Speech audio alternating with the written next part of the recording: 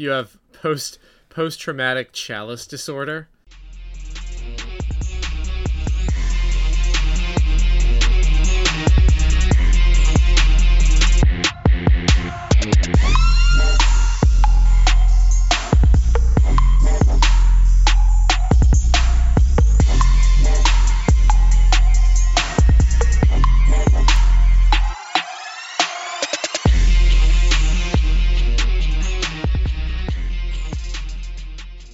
Welcome to the Dead Format, episode 28.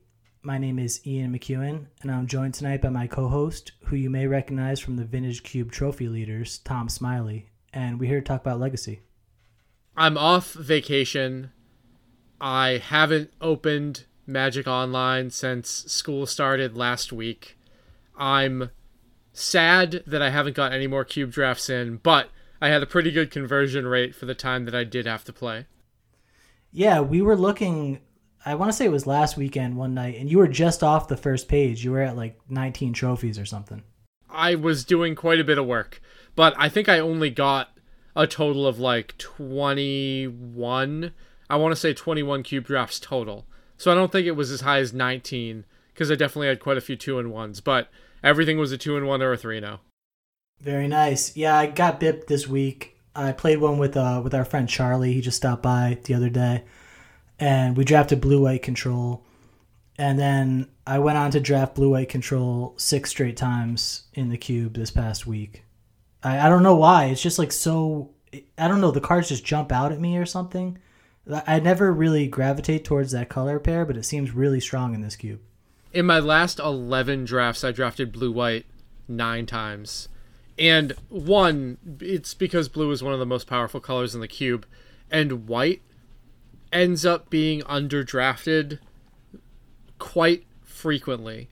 So you can end up building a blue-white tempo shell with some solid white creatures and powerful blue spells, and I found it to be quite open.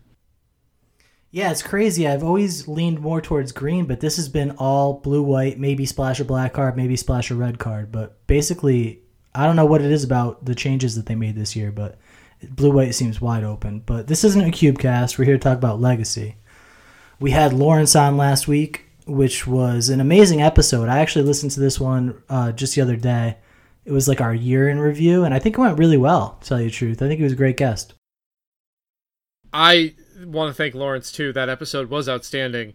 He brought a great touch of insight to a lot of the things that happened last year, and it was great to have him on. Yeah, he's got a great memory for that shit. Like stuff that happened back in, I don't know, February, March of last year. It all sort of blends together for me, but maybe because he's so much younger, like his memory just isn't eroded by all the alcohol and ecstasy. Yeah, I will go with you. Yeah. I don't know how to react to that. So since our last cast, we had Channel Fireball announce the Grand Prix in Niagara Falls. Something that we predicted, actually. The Niagara Falls Grand Prix is going to be Legacy. But when we predicted this, we didn't realize that was Easter weekend. So we kind of went from going up, really elated that Niagara Falls, Northeast, Legacy GP, to, oh, fuck, Easter weekend. That's, for someone like me, there's just no chance I'm going to go on Easter weekend. It would cost too much equity, personally. Holidays are just a battle between whose family you're going to see, what state you're going to spend it in. And to just bail on something like that would just cost me way too many points, in my opinion. So it was really disappointing. I don't know. How'd you feel about it? Well, I'm locked into going. I already talked to my wife about it. I think that if this happened next year or the year after, where my son kind of knows what's going on a little bit more, then I might not have been able to get out for the weekend. But we're not really worried about the holiday weekend too much, although I understand there are lots of people that affects. So are you bringing your family? Is this like a Richmond situation? So we're not sure yet whether or not she's going to bring him. I don't think so. I think that if it was in a different location, that we might be down for that. But on the American side of Niagara Falls, it's really not a choice location. And I'm planning on driving, and I don't know if I want to have all that going on for an 8-hour car trip. Okay, so it's going to be like your team then? I'm actually not sure. The two teammates that I have that I've been trying to sort of get their schedule for the SCGs and the Grand Prix I'm going to are considering selling out a Legacy. And they basically just said that they love the format. They only get to play it once or twice a year, and having $4,000 or $5,000 in cardboard for something that they only get to play once or twice a year isn't worth it when they have credit cards and student loans. So I 100% understand that, but that's a spot that they are in. Yeah, that sucks, man. I'm sorry to hear that. Yep. I think JT... Is it JT that I know or the other one? I think you know Rap and JT. Rap plays a little bit more Legacy than JT does. Okay, yeah, Rap, you're going to be missed around gaming, etc. Now, this isn't a definite. No, I mean, it's a story you hear a lot, right? And I think ultimately that's why these local scenes are falling apart, right? Because you have some people who, for whatever reason, whatever's going on in their life, like credit card debt, student loans, whatever it is, they see these just $2,000, $3,000 worth of paper that they're using, twice a year, 3 times a year, that they could, just sell. And there's also market concerns right now. A lot of people want to be in cash right now. So people sell out, and you don't have the weekly Star Cities pumping Legacy all the time like we had 2 years ago, 3 years ago. So there's not the new blood entering to replace these people necessarily in the local scenes. A lot of times people sell out and those cards wind up going across the country or across an ocean. So I think that's really, what local scenes are dealing with right now. I would agree with that. I think you just convinced me to sell all of my Legacy cards. If you guys want Legacy cards, hit me up. Yeah, I mean, I'm selling all my Legacy cards for old school. All right. So we actually had 2 emails this week. Oh, fuck. You just sprung that on me, bro. I had no idea. We had 2 different people send us an email. So your shout out last week about hit us up with a Gmail, we increased. Yeah, we got a shitload of emails compared to how many we usually do. So I'm not going to go back and look, but I think this might be a new high score for us. It is. We've never had 2 in a week before. All right, so first one is from Josh Bingaman. And wait, they're from 2 different people? Yeah, that's what I'm saying. 2 emails sick. From 2 different people. One is a repeat. Continue. This is not. All right, so we got an email from Josh, and they said, "Hi, Tom and Ann. Firstly, I wanted to say that I've been enjoying your cast a lot over the last 6 months. Thanks for continually putting out great Legacy content." You're welcome. We try. All right.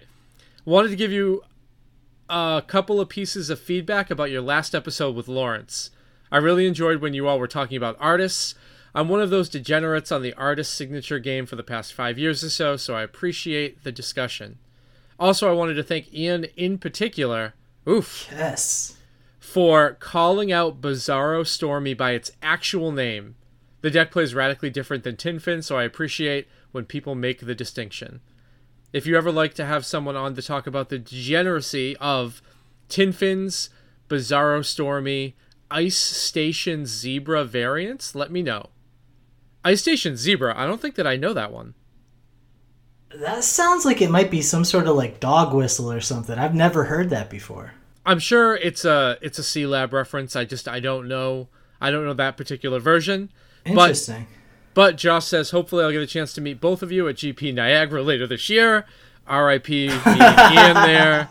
Cheers. So Josh, thank you for your feedback. Yeah, very nice email. And also I should add that I'm going to go to SCG Syracuse. We kind of glossed over this. I meant to mention it.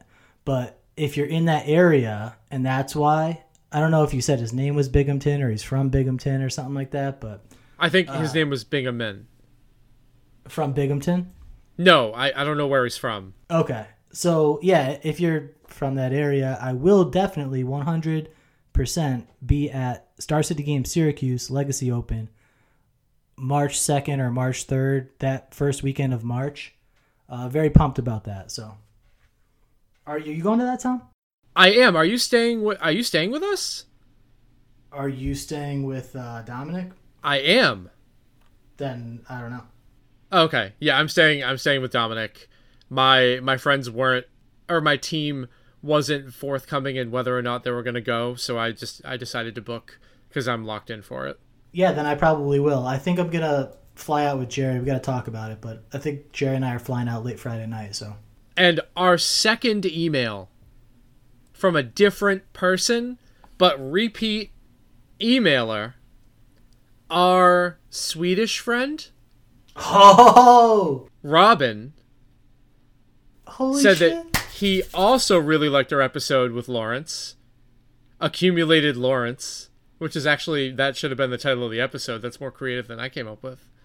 And he has also been playing a Noble rug list that he sent to you. So both of these emails are Ian inspired.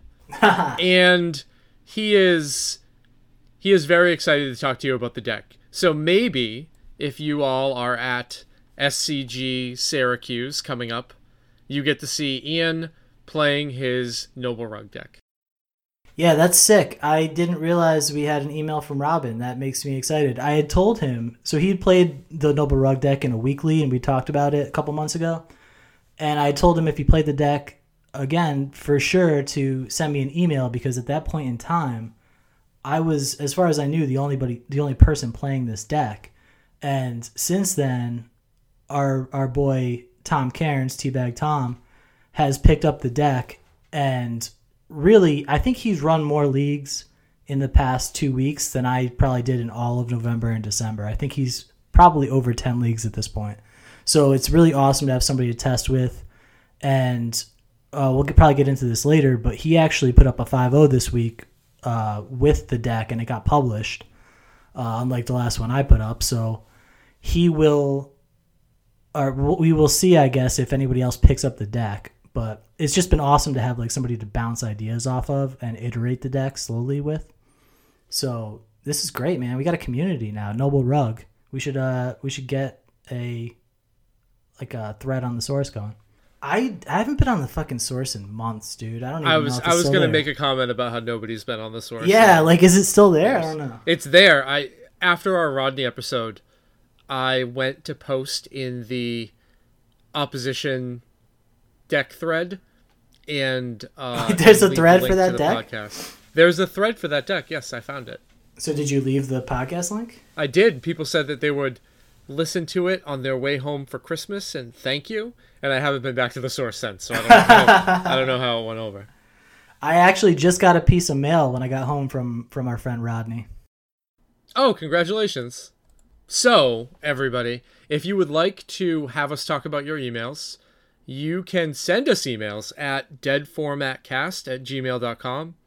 You can rate us on iTunes or follow us on SoundCloud, just because we like that shit.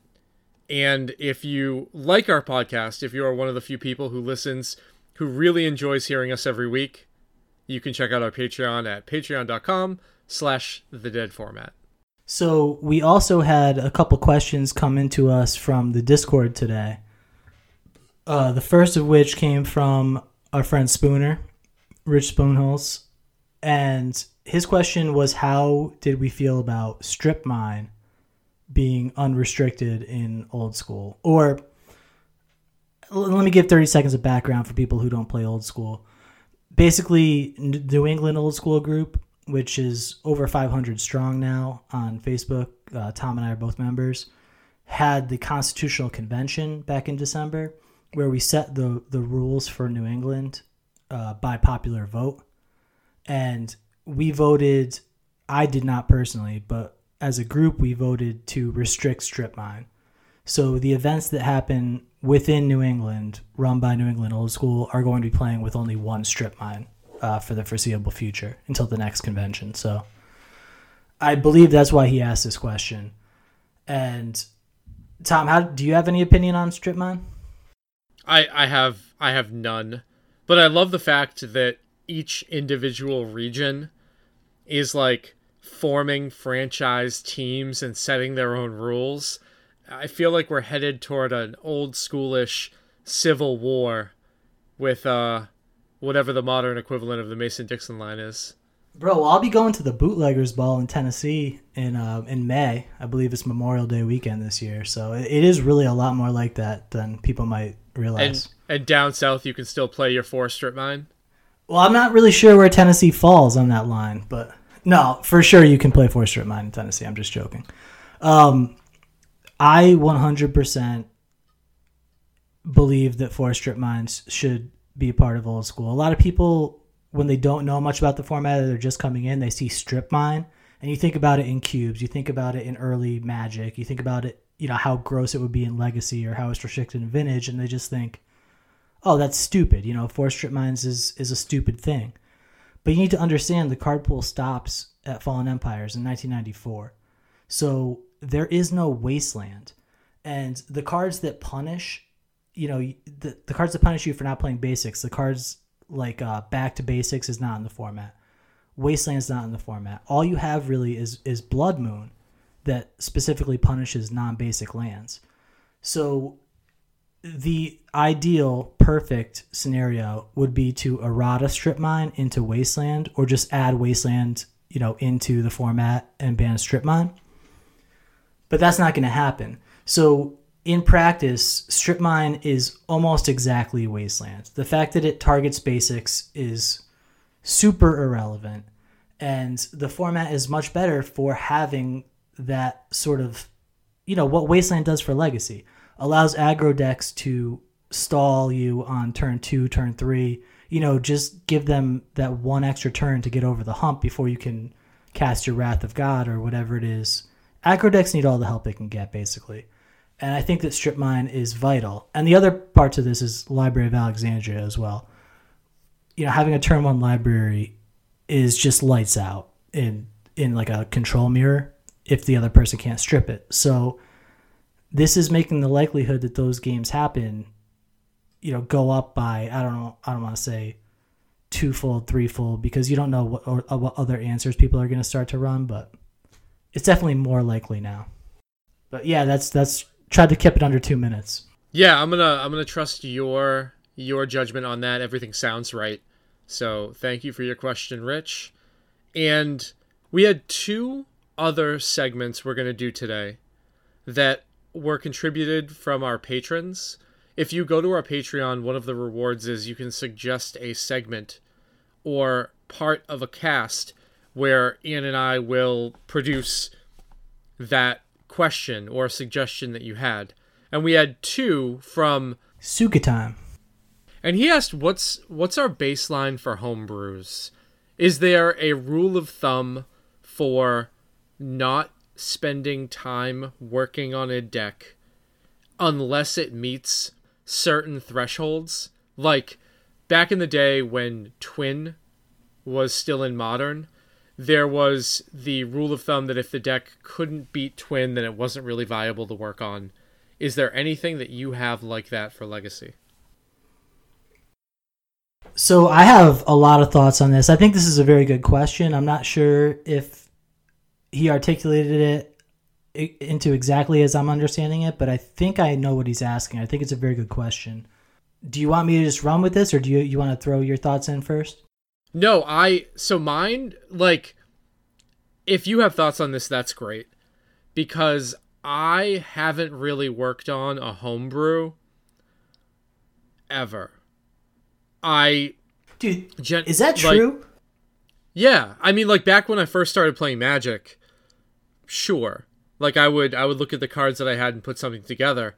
But I've never worked on a deck that didn't at least show a little bit of initial promise. Like, I was an early adopter of certain decks, and I worked on the tuning of them. But I think tuning and brewing are 2 completely different things. I agree. I see where you're coming from. That's so funny, though, because I met you in the context of that Bant deck when basically only you and I were playing it in early 2016. So I just assumed that you were like this brewer guy.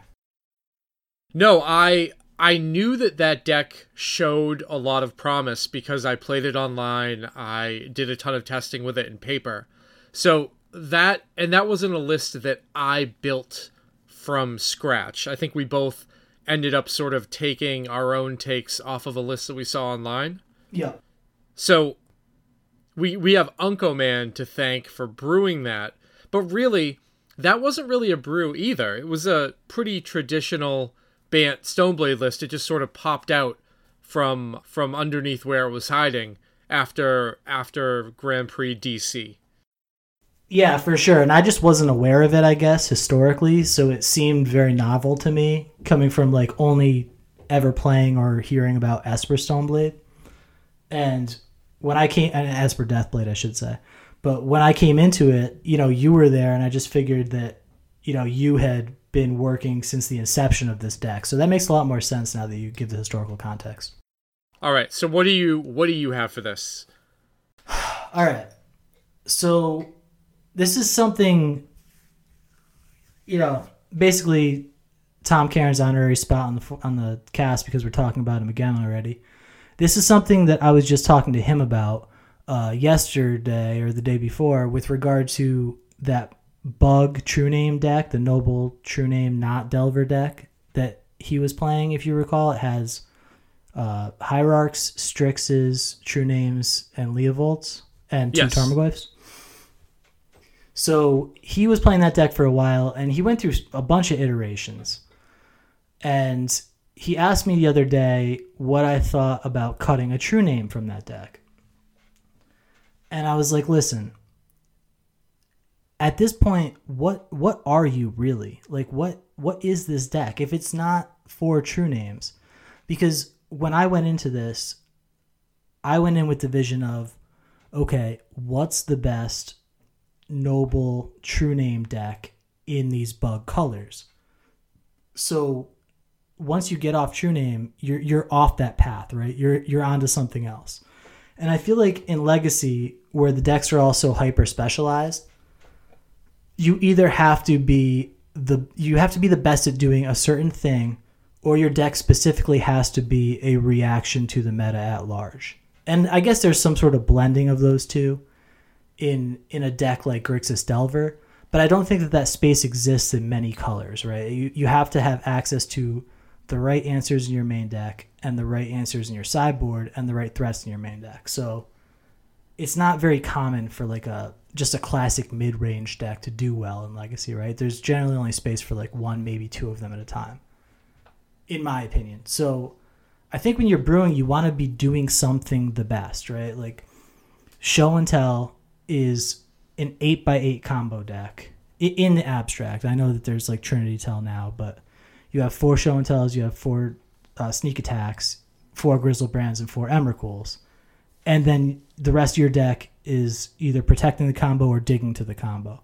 And because of the colors that it's in and the natural immunity to Blood Moon and such, it becomes the de facto best 8x8 combo deck. And similarly, you've got like, Miracles. Pure Miracles is like the best blue-white control deck. This is going back like to the top counterbalance days, but still to this day, right? You want to be the best at something. Do you know where I'm going with this? Yeah, the only sort of feedback that I had is kind of just a different way of saying what you're saying, which is just you don't want to be a bad version of something else. Yeah, so that's a good way to put it. Yeah, I think that's Jerry Thompson, like straight from the game or from Top Level. I actually don't know who said that, but is Top Level Chapin? Yeah. It sounds like, I think at Chapin I've heard say that before. Okay, so I'm sure multiple people have. That is not mine, but you don't want to be a bad version of something else. So if you do want to innovate and brew, it has to be in a space that people aren't really focused at. So like Legacy blue mid-range decks, that's not really the brewer's paradise, right? Ultra fast combo with new cards that have been printed, trying to break something like Arclight Phoenix or Creeping Chill. Those are places you can go to when new cards come out. Maybe something like Experimental Frenzy. But the suggestion to make sure that you're doing something new and powerful makes sense. And then after playing a little bit with the deck, you can figure out whether or not it's workable by tuning or whether or not there just isn't anything there. Yeah, and I would suggest for sure that before anybody tries to brew anything, that they play real, quote-unquote, real legacy decks first, right? Like, I didn't come into the format with some brew. I played Junk Blade first. That it was like Picula or whatever. There were like these lists online that I found. Dead Guy-ish with Deathrite. Then on to Esper Deathblade. You need to have like a solid understanding of the format first, so that you can say, okay, this deck does these things and has these problems with this deck, and then try to solve those problems for a certain deck. Like, maybe with that Arclight Phoenix example, right? There's this kind of like blue-red space that we've talked about before, where there's like Splinter Twin, or there could be like this Arclight Phoenix deck, or just like a blue moon sort of, anything in like blue-red and staying in blue-red that is potentially like a turn 4 combo deck is sort of viable, right? Like, it might be a worse version of Sneak and Show, but maybe you particularly think like Sneak and Show is vulnerable right now because it has a target on its back. Everybody's playing a certain card. Everybody's playing Death and Taxes traditionally is going to hate that deck. So I don't want to play Sneak and Show. What can I still play in those colors that would skirt this hate, right? And that's how you end up in a deck like Splinter Twin or like this Arclight Phoenix deck, in my opinion. The other thing is, like you said, new cards come out and you want to try them. So you can start with a new card and say, like, I remember for me it was when Black Vice got unbanned. I think that's probably the most brews. I was writing down at least 5, 10, 20 deck lists a day for a while, because when I played 1.5 right before I left the game, Black Vice was like the best shit, and then it was a banned card. So I thought that it was still potentially a powerful card, and I wanted to find out what the best Black Vice shell was, right? Was it like a blue-black Delver, Stifle, Shadow of Doubt, Sinkhole, Jace Vryn's Prodigy Black Vice deck? Did it have Master of the Feast, right? Do you remember Master of the Feast? That was the one double black 5/5 flyer that Howling Mind your opponent? Yep, exactly, from Theros. It was just a 5/5 flyer for 3 that your opponent drew an extra card. So you're playing Vice as a threat. So it was like Vice, Delver, Master of the Feast. I was trying a bunch of shit. I went a lot of different directions with it. I had middling success. I tried a lot of those brews, either online or I brought them to locals. At the time, it was before I even knew about Etsy, so I was bringing them to Thatsy. It might have coincided with when I started going to Etsy, but I definitely, I tried a lot of decks in that space. And like, that's sort of like when a card that powerful comes along. I think Arclight Phoenix has a touch of this too, where it's just like this extremely powerful card. And I remember when we went to Montreal, do you remember this, when we were driving back and I was talking to you about how Dave and Yam and I had a discussion about like what the best Arclight Phoenix deck in Legacy would be? Yes, I don't remember the conversation. I remember that we definitely drove back. I do not remember what happened. Yeah, no, I was just telling you about how like we were trying to spitball, like, because there's no Gitaxian probe, right? Like what the best Arclight Phoenix deck would be, hypothetically. Yep. Like, would it include Manamorphose? Would it include Cabal Therapy? That sort of stuff. Like what the next threat would be, whether it's Young Pyromancer. But, just those sort of exercises. And I think that probably why Suture Time's asking this, just because we've talked to him quite a bit in the Discord, is because he was brewing that Experimental Frenzy deck. And he'd asked a few questions like, is this just a worse version of Ant, or how do you know if this deck has a space, or how would I know if this deck was just a worse version of Ant? I'm paraphrasing because I don't think that's what he said exactly, but I think that's what he was getting at, right? I think so. Or a worse version of Belcher. I mean, it feels like obviously it's a Storm deck, but there are lots of similarities between ritualing out your 4-mana card that is going to set you up to win the game, and I believe that he was just playing black-red, right? He was, correct. So he gets access to the discard that Belcher doesn't have, but Ant and TES are established decks that have been around for quite a while. So while Experimental Frenzy might have a place, at the beginning it is surely not going to be as powerful as those two previously mentioned decks. Yeah, and honestly, I played against him only once, and I told him, unfortunately, I don't spend a lot of time thinking about combo decks. It's really not my instinct to play combo decks. Like, I don't draft them in Cube. If I play them in Legacy, it's sort of like as an oddity for 1 week. So I felt like I wasn't the right person for him to be asking about this.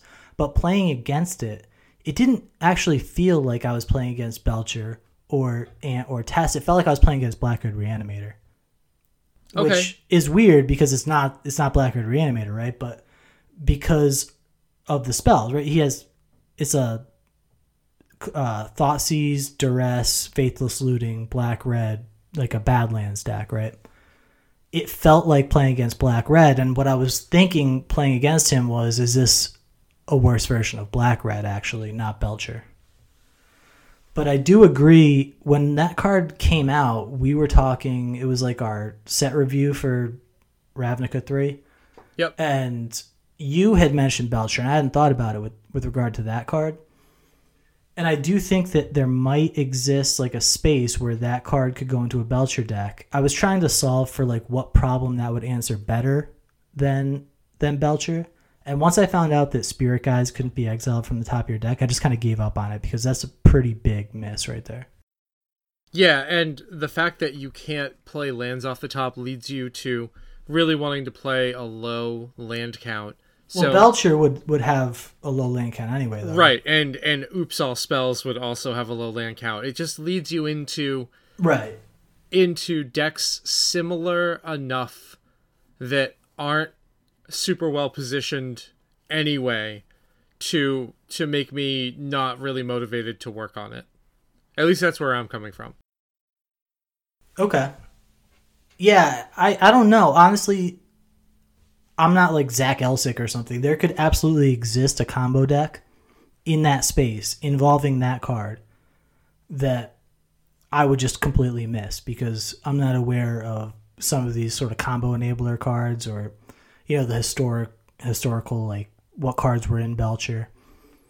And I'm not like great with rules questions either, like exiling the Spirit Guide off the top. I thought that was going to work. So I think that really you're trying to resolve a 4-mana spell. It's got to win you the game when you cast it, right? So I think that's where you have to start. Like, how am I going to win the game when I resolve the spell? Did we answer that? I don't know, man. Hopefully we did. I'm definitely not the one to go through to answer questions about brews because it's something that I don't really do. But in my mind, I know a lot of successful people who have their notebooks and they'll write down their thoughts and their ideas, and they have a lot more time to play than I do. And they'll just play a ton. And they'll know as soon as they've built a deck and they've played a few games with it that, wow, there is something here. It's just a feeling that you get when you start to play your deck. And once you get that feeling, then it's worth the time to put in to tune it and figure out what the matchups are and how you can fix your bad ones or how your deck is positioned. But there isn't really any other advice I can give rather than just get more experience playing with your brews and then see what stands out to you and focus on that. The one constraint that I always start with now also when I'm thinking about decks is Chalice, because Chalice right now, looking at MTG top 8 for the last 2 months, the most appearances of anything is Eldrazi aggro. It's right on the heels are Show and Tell, their aggregated Storm, their aggregated blue-white control, and their aggregated Grixis Delver and Grixis control. But we're seeing Eldrazi aggro. They have Post as like a separate category. And then the Blood Moon Stompy deck has been doing really well lately. So I think Chalice, in the games that I'm playing at least, it's approaching 20% of the meta. So I think that you have to, when you're building a deck, one of your first things you think about is, what do I do against Chalice, right? And I think that leads you to either be in on Force of Will and then hopefully also be playing red so you can play like an Abrade or Ancient Grudge sort of strategy, which is unfortunately like limiting to the format. That's just a brief aside. Well, it is a huge part of the meta right now, and you definitely need to have an answer for it. So I was falling asleep on Sunday night and I was like finishing up a league, and I was like, Optimus 344. Who the like? I was like, this name looks so familiar. And I'm looking at a hand on the draw that's Trop, Volk, Wasteland, Noble, Daze, Delver, Brainstorm. And I'm like, this is a Chalice deck, isn't it? Like, I feel like Optimus has got to be a Chalice deck. And I was like, you can't throw this hand away, though. I mean, this is why you're playing this deck, right? So it's fucking Zach. Of course, it's Zach Turgeon. Like, I don't know. I just hadn't played against him online in quite a while. But he's Optimus, you know? And yes. He smacks the turn 1 Chalice, and I'm just like, God damn it. I've been here so many times. I feel like, I don't know, man. There's no stats to back this up, but I feel like I play against Chalice a lot. Having Zach in your local play group, probably, that's probably just giving me like this post-traumatic stress, yeah. Yeah, you have post-traumatic Chalice disorder. Post-traumatic Zach disorder, yep. Yep. Okay, so, yeah, I guess when you are starting from scratch and brewing, you need to be able to identify what the challenges the deck is going to face, and a ritual-based Storm deck, obviously, Chalice is an issue for. And there's this thing, too, with, like, you mentioned how brewers will brew a bunch of decks, and then you mentioned playing a lot. And honestly, in my experience, a lot of the best brewers either aren't very good players or don't actually play a lot. And they'll sort of need to have this symbiotic relationship with like a grinder, somebody who's just playing a whole bunch of matches and, you know, just maybe iterating the deck a bit. Yeah, I mean, obviously outsourcing your testing is a really good way of getting more work done. If you have a team that you're working with and you are somebody who you have people who believe that you're a good inspiration for deck brews, then you can be working on multiple projects at once. Yeah, and like what I was going to say is like this email that Robin sent us, or like just working with Tom on this rug deck has increased my productivity with this deck tenfold because he thinks of cards that I haven't thought of. I've played, 30, 40 leagues with this deck, so I've been in situations that he doesn't have to go into to know why a certain card's in the sideboard. And I feel like where the deck, I would say my pace of development on the deck was like a 3 or 4 out of 10. Working with him, it's gone to like a 7 or 8 because he suggests a bunch of sideboard cards. Sometimes I'll suggest one and he'll be able to run a league or vice versa with the card, run a couple leagues and say, oh, it didn't fit in this matchup. Because you can write it all down and have like this in Excel, like this finished spread, like a sideboard mapping spreadsheet. But I generally only make those for like Grand Prix, like the week before, where I'm really tightening up and I know for sure. Like right now we're still at the point where we're like, oh, is there a way that we can get one of these like trickeries out and play another card? Like, you know, would Kozilek's return fit better here, or sudden demise, or, you know, we're still at that discovery phase. And I feel like it goes a lot quicker when you have multiple people working on it and people you trust. Yeah, obviously there are reasons why people work in teams, and when you see collaboration behind a deck, you can really get a ton of work done. So it definitely is a benefit to not work by yourself. So I'm glad that he was talking to our Discord about card choices and things like that with the deck that he was building. Yeah, and just talking to people can be like therapeutic because you don't realize you have these blocks in your mind where you keep like missing a certain card, or you keep making the same mistake over and over again. And sometimes someone will point it out to you, but sometimes also just having to say it out loud will put your thoughts in order for you. So I would really recommend to anybody who's interested in this kind of stuff to just engage with people, because the people who are brewing decks and wanting people to test their decks, you might be like kind of intimidated to speak to them. I know when I first started playing Legacy, I definitely wasn't going to go speak to somebody who was an expert on a deck. Like, let's say like a Bryant Cook with Tess, right? I wasn't about to be like, hey, Bryant, you know, I think this card would be good, or like that just seems ridiculous, right? It is, when you can just go to theepicstorm.com and find all of your storm needs. But you know what I'm saying? Like, people who are passionate about decks, and especially people who are brewing decks, just want other people to play those decks. Like, there's not that many people out there that are working with these like fully fledged teams, especially not in Legacy. Like, that's so rare. So most people, in my experience, are just going to be happy to be talking to you about their deck. You know, they're passionate about it. And most people who are, I think, creative enough to be working on decks aren't going to be dicks about it. If you follow, like, I know that like in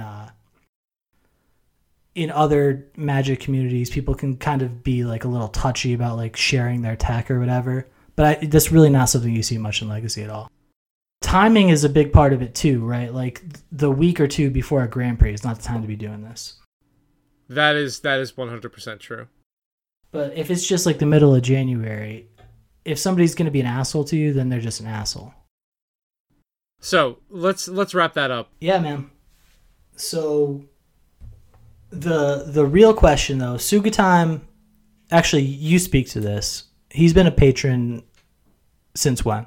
He has been a $10 patron for as long as I can remember. I believe he started in November, right when we started our Patreon.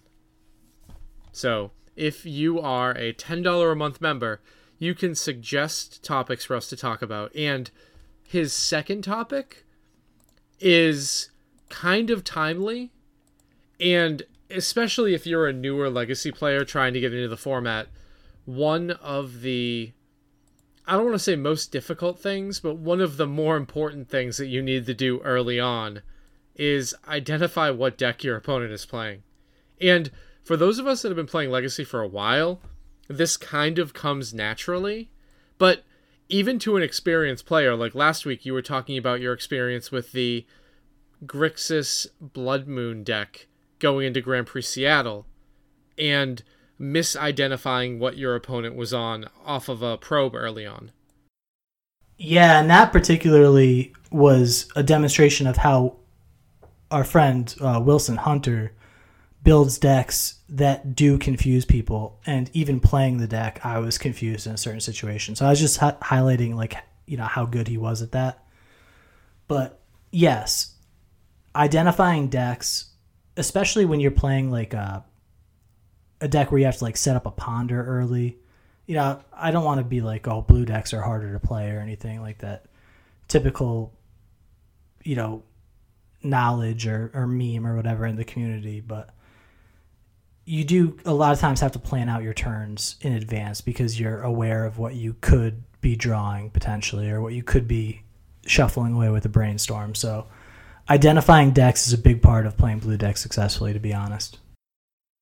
And I feel like right now we're in a spot where the matchups where you know exactly what your opponent's playing early are split between the mashup of blue piles where your opponent's opening plays are going to be virtually indistinguishable because they're dual lands and cantrips, versus the ones where you are locked into one or two decks based off of their starts. Yeah, exactly. You put that very well. The other problem is Preordain. Preordain used to be pretty much a combo-only card. You'd see it in Show and Tell, and you'd see it in Storm. And now you're starting to see Preordain in the blue piles as well. So a Volcanic Island Preordain might be Show and Tell, but you might be playing against a blue-based control deck as well. Yeah, it's really brutal. And when Preordain showed up on the scene, nobody was saying that was one of the reasons. People were talking about fetch lands, people were talking about drawing it in a late game, and seeing certain cards versus a ponder, situations where you have to shuffle away a card from a ponder if you wanted to cast something. And they were making the argument for playing like 2 ponders and 2 Preordains. And even some people like BBD went so far as to say that Preordain was just a better card in pile, which I never really agreed with, but I could certainly buy into the 2-2 split. But that disinformation campaign of playing Preordain in like a pile deck, like disguising what deck you're playing, I think that has serious value right now, because it's harder than ever from my seat, just playing online especially, to identify decks right now. It's brutal.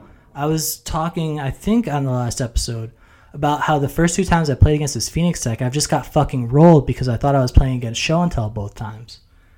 And I just kept the wrong cards for the matchup. Like I was aggressively shuffling away plows.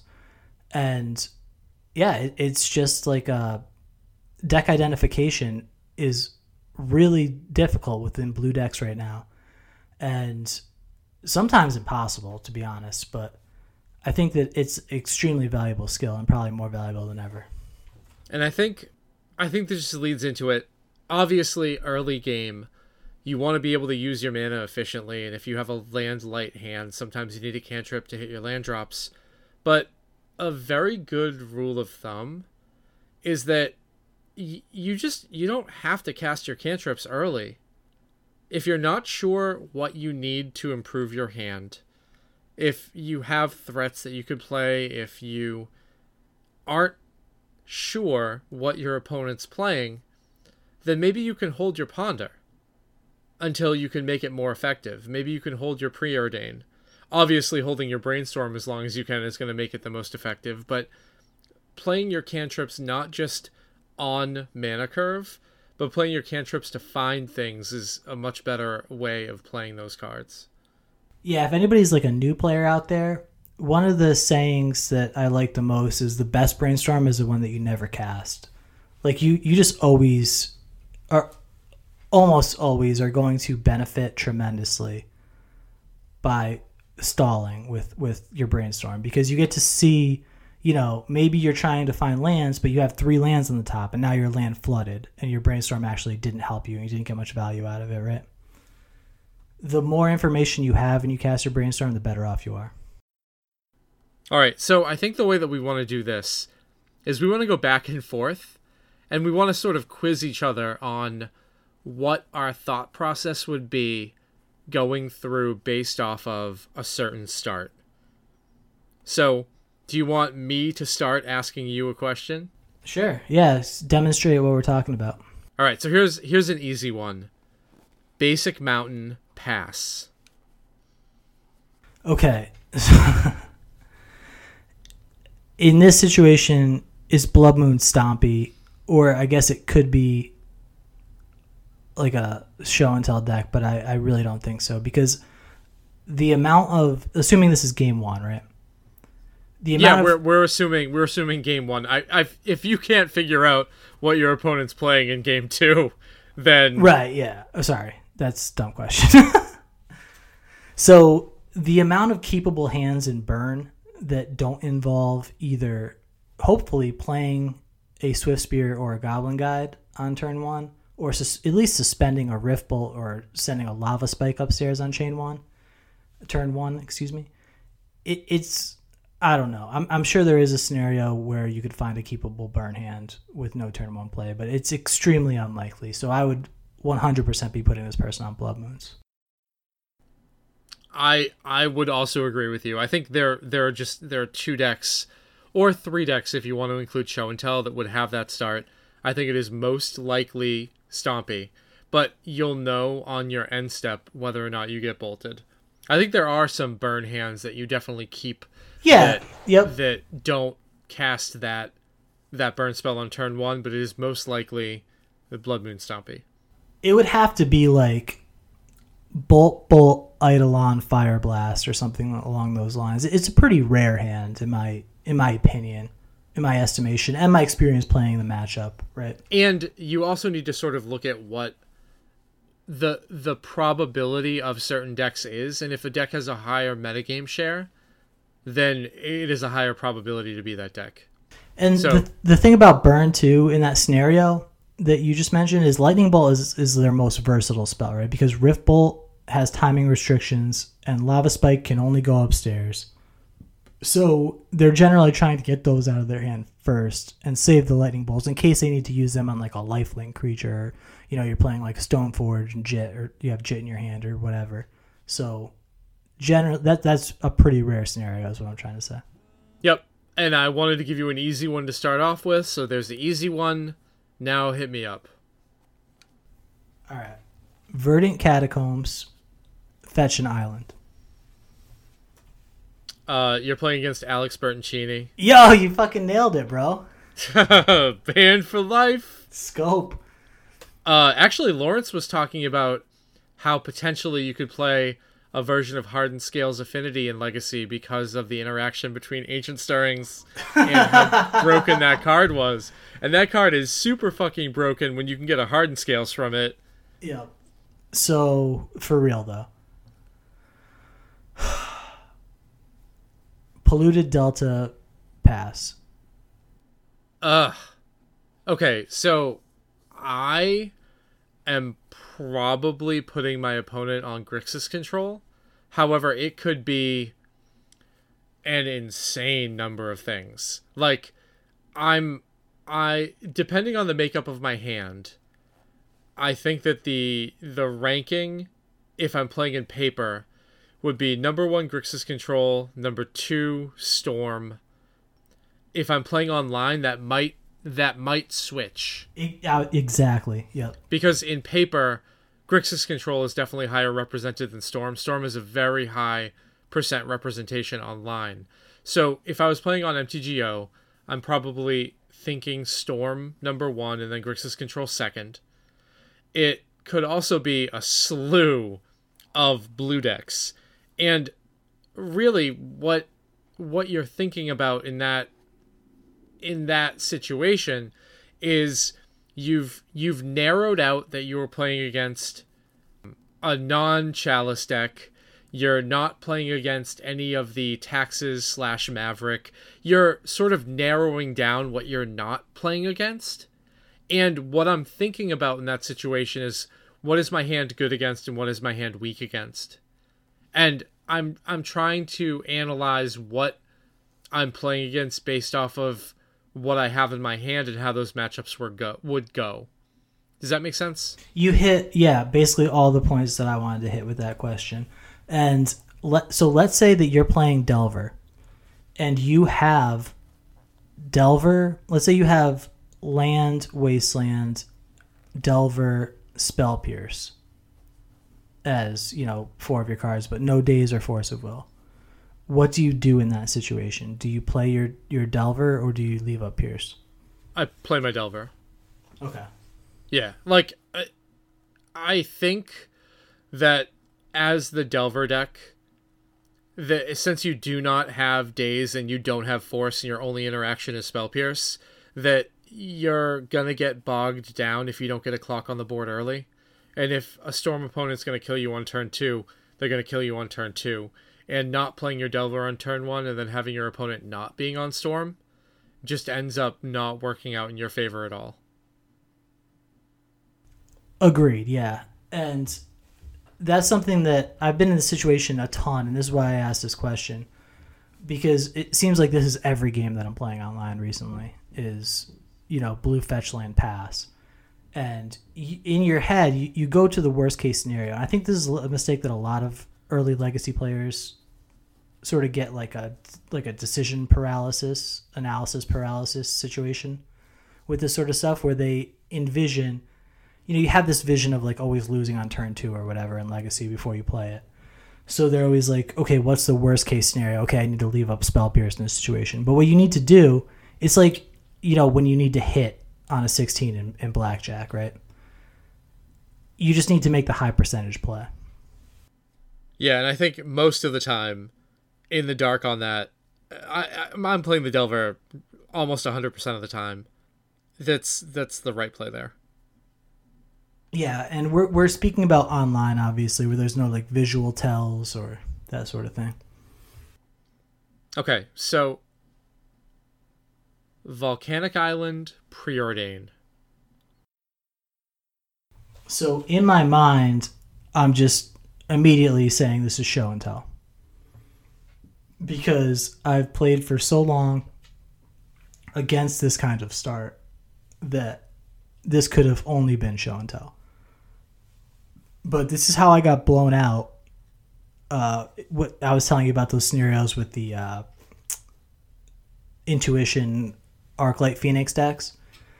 And also, right now, the metagame share of Blue-Red Delver is almost as high as show and tell. It's like, I want to say 5% Blue-Red Delver and 7% show and tell. And online, it feels like I'm probably playing against more Blue-Red Delver than show and tell at this point. So you really can't rule out Blue-Red Delver because a lot of them are playing some number of preordains now. Gitaxian Probe got banned. Some of the Blue-Red decks are on like a Young Pyromancer plan. A lot of them are just on a Prowess plan. So just, blue, they're trying to load up on cantrips. So they're playing some number of preordains. So you really can't rule out Blue-Red Delver either. Unfortunately, a lot of times in this scenario, you have to respect that they're likely on show and tell, and a lot of times you get blown out by days in this scenario. But that's all you can know. Yep. So I would add that you hit on all 3 of the major points that I was trying to make. It's unlikely to be a control deck, although it could be. You hope it is, because then you just wasteland the fuck out of the game. So you kind of get to play the show and tell and Phoenix matchup very similarly, because Phoenix wants to cantrip, ritual, buried alive, and then blow you out on the next turn. So taking the conservative line against that start would be something that I'm much more likely to do rather than the fetch land pass. So I think it's unlikely to be Blue-Red Delver. I think they're still mostly playing just Brainstorm and Ponder, although I have seen preordains in some of those lists, but I would be definitely going off of that as a sort of spell-based combo deck. Yeah, definitely. All right, what do you got for me?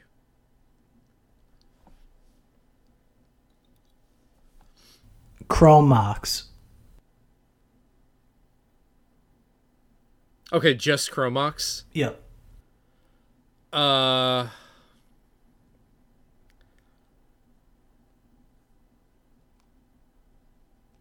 mean, if we're in this situation, I think that we're just letting that happen, right? I always do, yeah. Even if you have a counterspell, I almost always will put that in sort of as an all-in combo deck. You don't see too many decks trying to go late playing Chromox. So you think Belcher, you think sometimes TES. I can't think of anything else that I would be worried about right now with Chromox. Well, there's like I don't even think Black Red Reanimator is playing that anymore. There's maybe like the Chalice Blood Moon start. Oh, okay. I forgot. Yeah, and maybe it's fallen off, but that's a start that I've seen a lot out of them historically. Okay. Yeah, I did not think about Dragon Stomp because we had already talked about it. But that definitely could be a Dragon Stompy start. Yeah, and really, what I was trying to bait out of this was if you have like a Force of Will in hand, should you force a Chrome Mox, right? I mean, I don't think you ever do that. I never do, no. But that is definitely a play that I've seen other people make. So I think that it's something that, might come up for new players. Okay.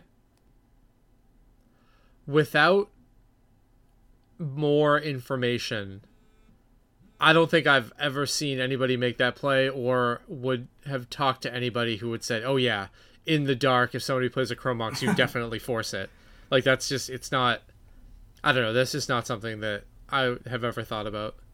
Well, so like if you're a new player and you might get trapped into thinking, okay, they didn't play a land out first, right? So Yep. this Chrome Mox might be their only mana source or some situation like that, right?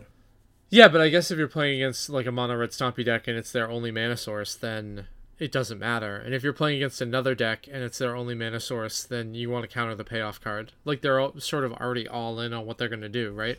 So if they don't play a land and then they cast a Ponder, would you counter the Ponder? With a Force of Will? No.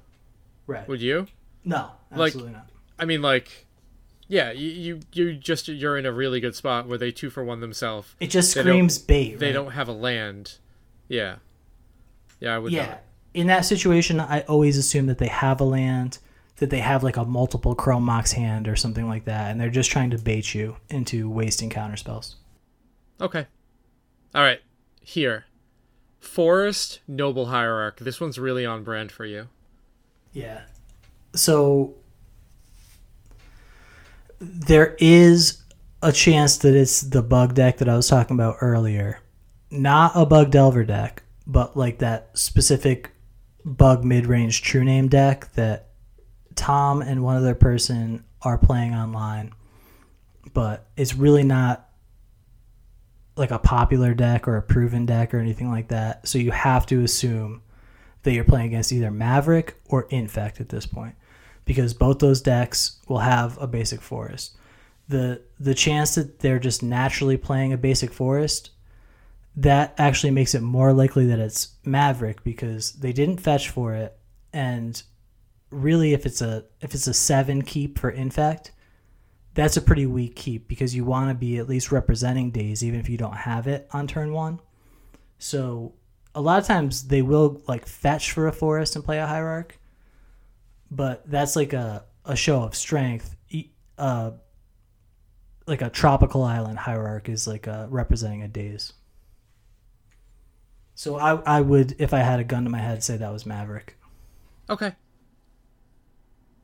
I gave you that question knowing that those were the two answers. I just wanted to hear you walk through it. Do you think it's more likely to be Infect, or? I think it's more likely to be Maverick just Okay. because of the number of forests that are in the deck. Yeah, and from my experience playing Infect, a lot of times you're on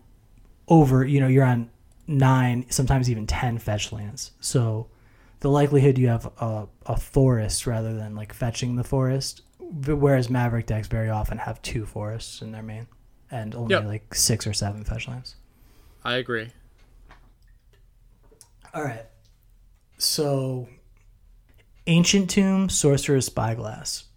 Oh, Jesus. My original thought is Eldrazi Post.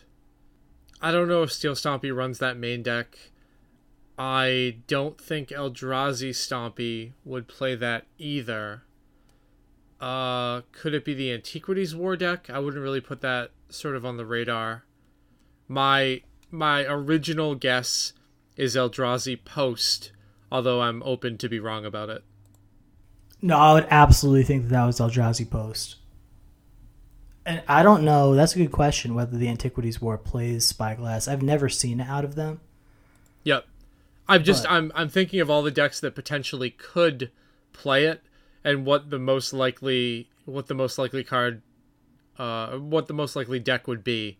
And obviously you see an Ancient Tomb start and it narrows it down quite a bit. even just Ancient Tomb Chalice, you're probably, you know what you are playing against. You just don't know what the curve is like. So what do your considerations? So they're telling you basically that I'm a Chalice deck, but I'm playing Sorcerer's Spyglass. So what does that tell you about the deck? that it is more likely to be less aggro.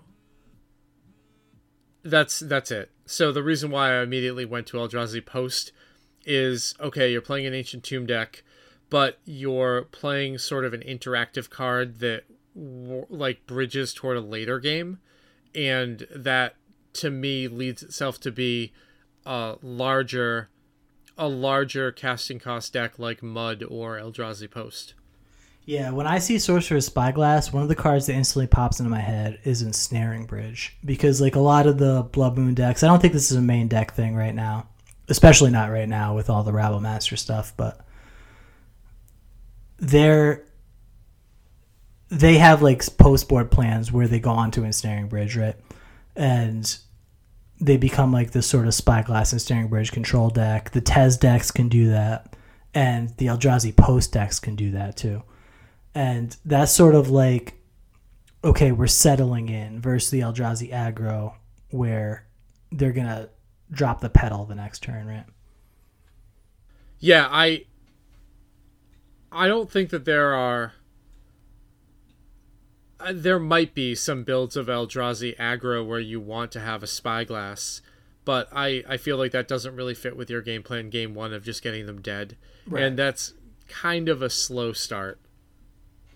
It is a very weak start, yeah. It does feel bad though, man. Every time I get Spyglass on turn one, I'm like, fuck, because it's like getting probed used to be, you know. Because a lot of times they're gonna know your hand, but a lot of times they're also gonna turn off a fetch land for you. Yep. So all right, sometimes that can be a backbreaking play. It can be. Okay, so here, Swamp Thoughtseize You. Yeah, this is a fucking brutal start. Unfortunately, this is probably the start you see more than anything now. What art is the Swamp?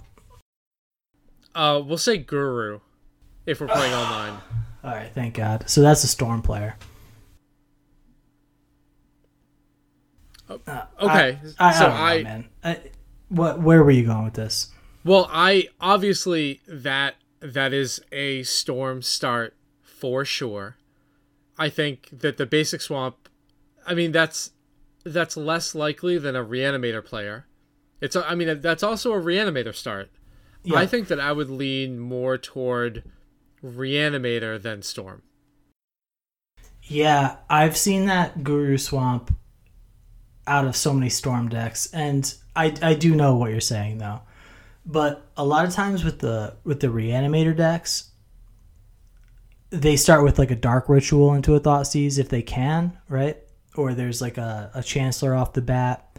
There's some sort of other tell as to what they're playing. Like just starting with a Thoughtseize targeting you on turn one.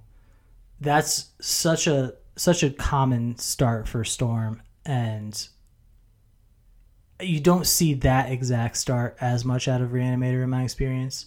Okay, yeah, there are more tells to what a Reanimator player could do before with Chancellor and Ritual and maybe playing out their pedal before the Thoughtseize. Exactly. Yeah, you're not eliminating by any means. You're not eliminating Black-Red Reanimator, but at that point, I would be thinking Storm more than Black-Red. But yes. Okay.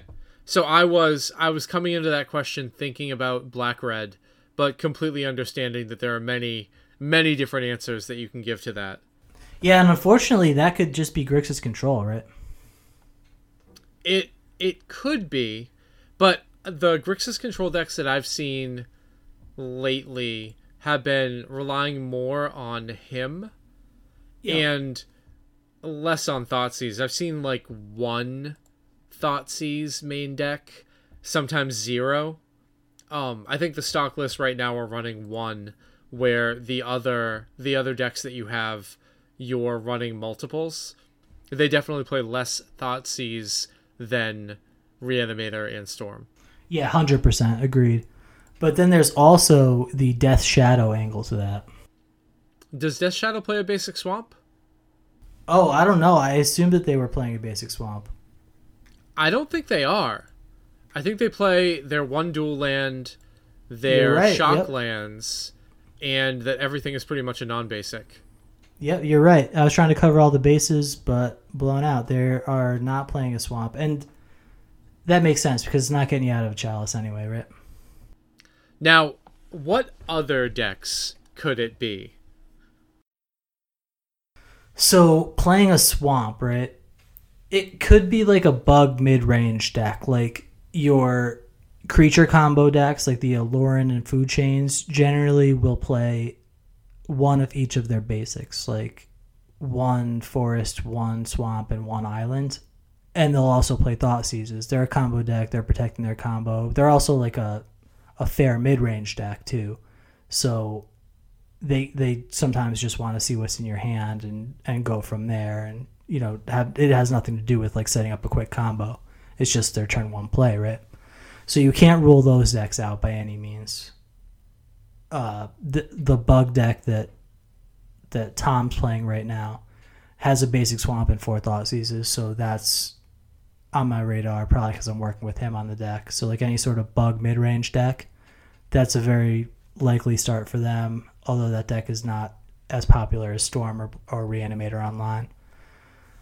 Other than that, I can't really think of anything. What do you got? Could be one more. One more deck. What? Like I'm trying to think of like obscure decks, like a Jund or something. It's not obscure. It's not obscure. What am I missing? I don't know, man. What do you got? It's just slow. It's just slow, but it's not slow enough to play like a Chalice. What do you mean, like Pox? So slow depths. Oh fuck, dude. Yep. It could be dark depths as well. Yep. You're absolutely right. So there are some starts that are just a nightmare to figure out. And Swamp Thoughtseize is one of the ones that I thought of where it's more likely that you're going to be able to figure out what they're playing by what they take with their Thoughtseize than the actual action of casting the Thoughtseize. So if that Thoughtseize resolves, you are much more likely to be able to figure out what your opponent's playing based off of what they take out of your hand. And that was one of the situations that I thought would be good to talk about. That was a great one. Yeah, I totally was blanking on depths. Okay, let's do 2 more. All right. So, Savannah, Aether Vial. Okay. Now, if this was 3 weeks ago, I might put them on that 4-color Atraxa deck that we had Rodney on to talk about. Yep.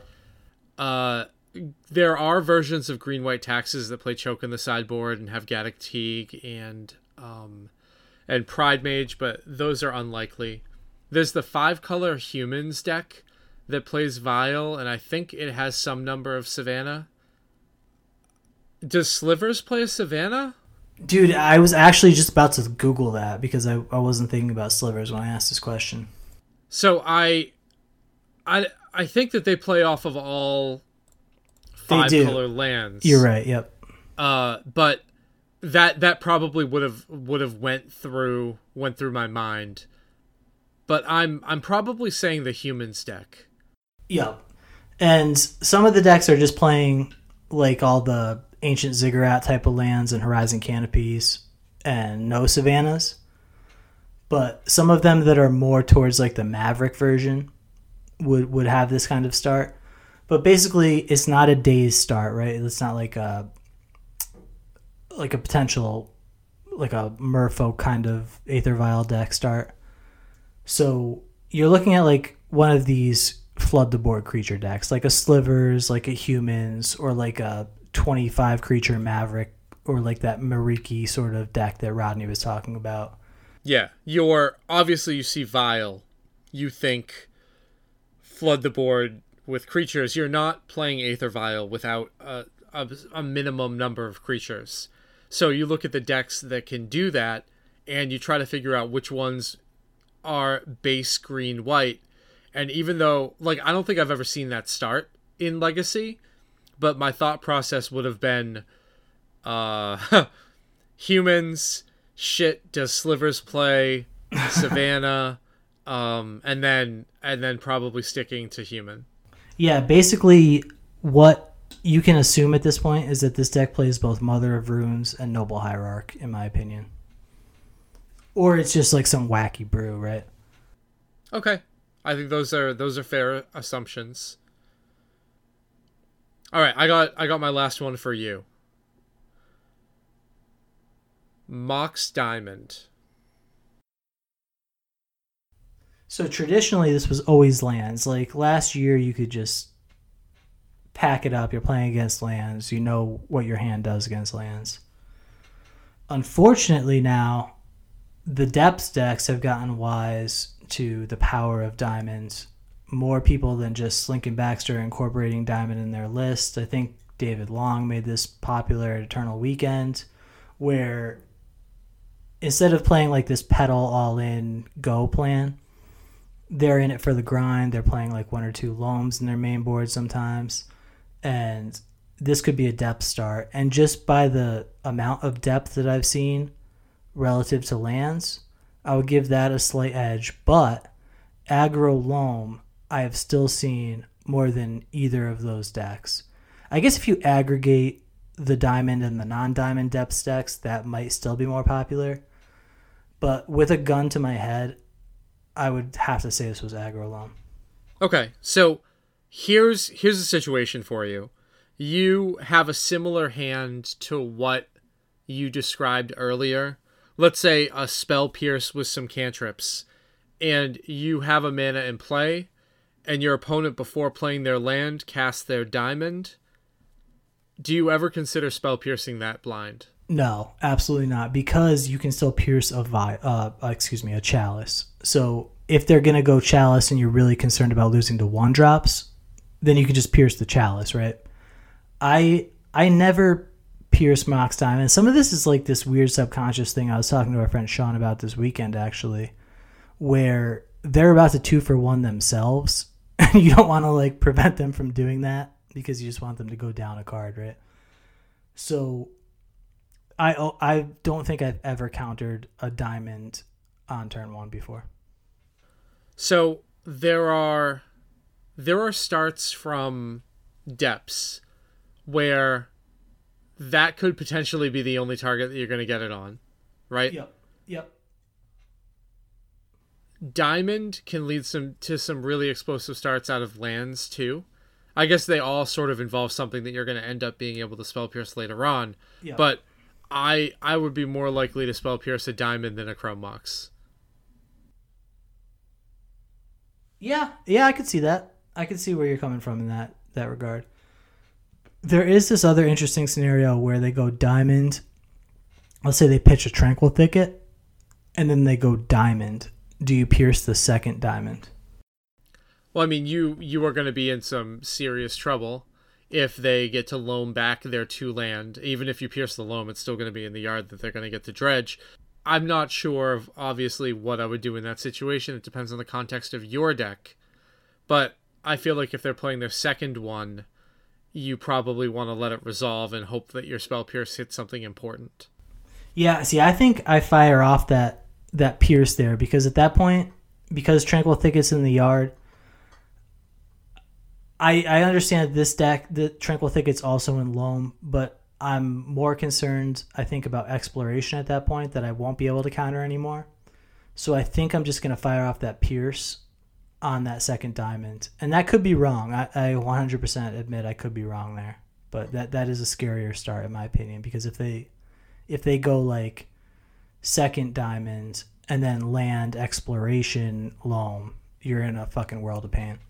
Right, but like diamond, land, exploration is 6 cards. Yeah. So I guess the exploration is unlikely to be a follow-up. But anyway, yeah. Yeah. Well, so I'm not sure that they would play out the second diamond if they didn't have like some sort of god hand like that. But anyway, it's well. I would be more likely to think that they just had a loam that they for sure. Right? back. Yeah, they for sure had a loam at that point. Okay. So, any other interesting ones that you want to talk about? Well, so do we want to talk about the metagame of what your opponent is wearing? Like what sort of clothes that they're wearing and what deck they might be playing? Maybe I'm wrong about judging people based off of the artwork on their playmat, and maybe people just meta it. Like, they'll show up with their deck box that says Dredge and their pile of zombie tokens sticking out of the top and then play show and tell. Like, I've definitely seen people do that. I don't know. Do you want to give some situations?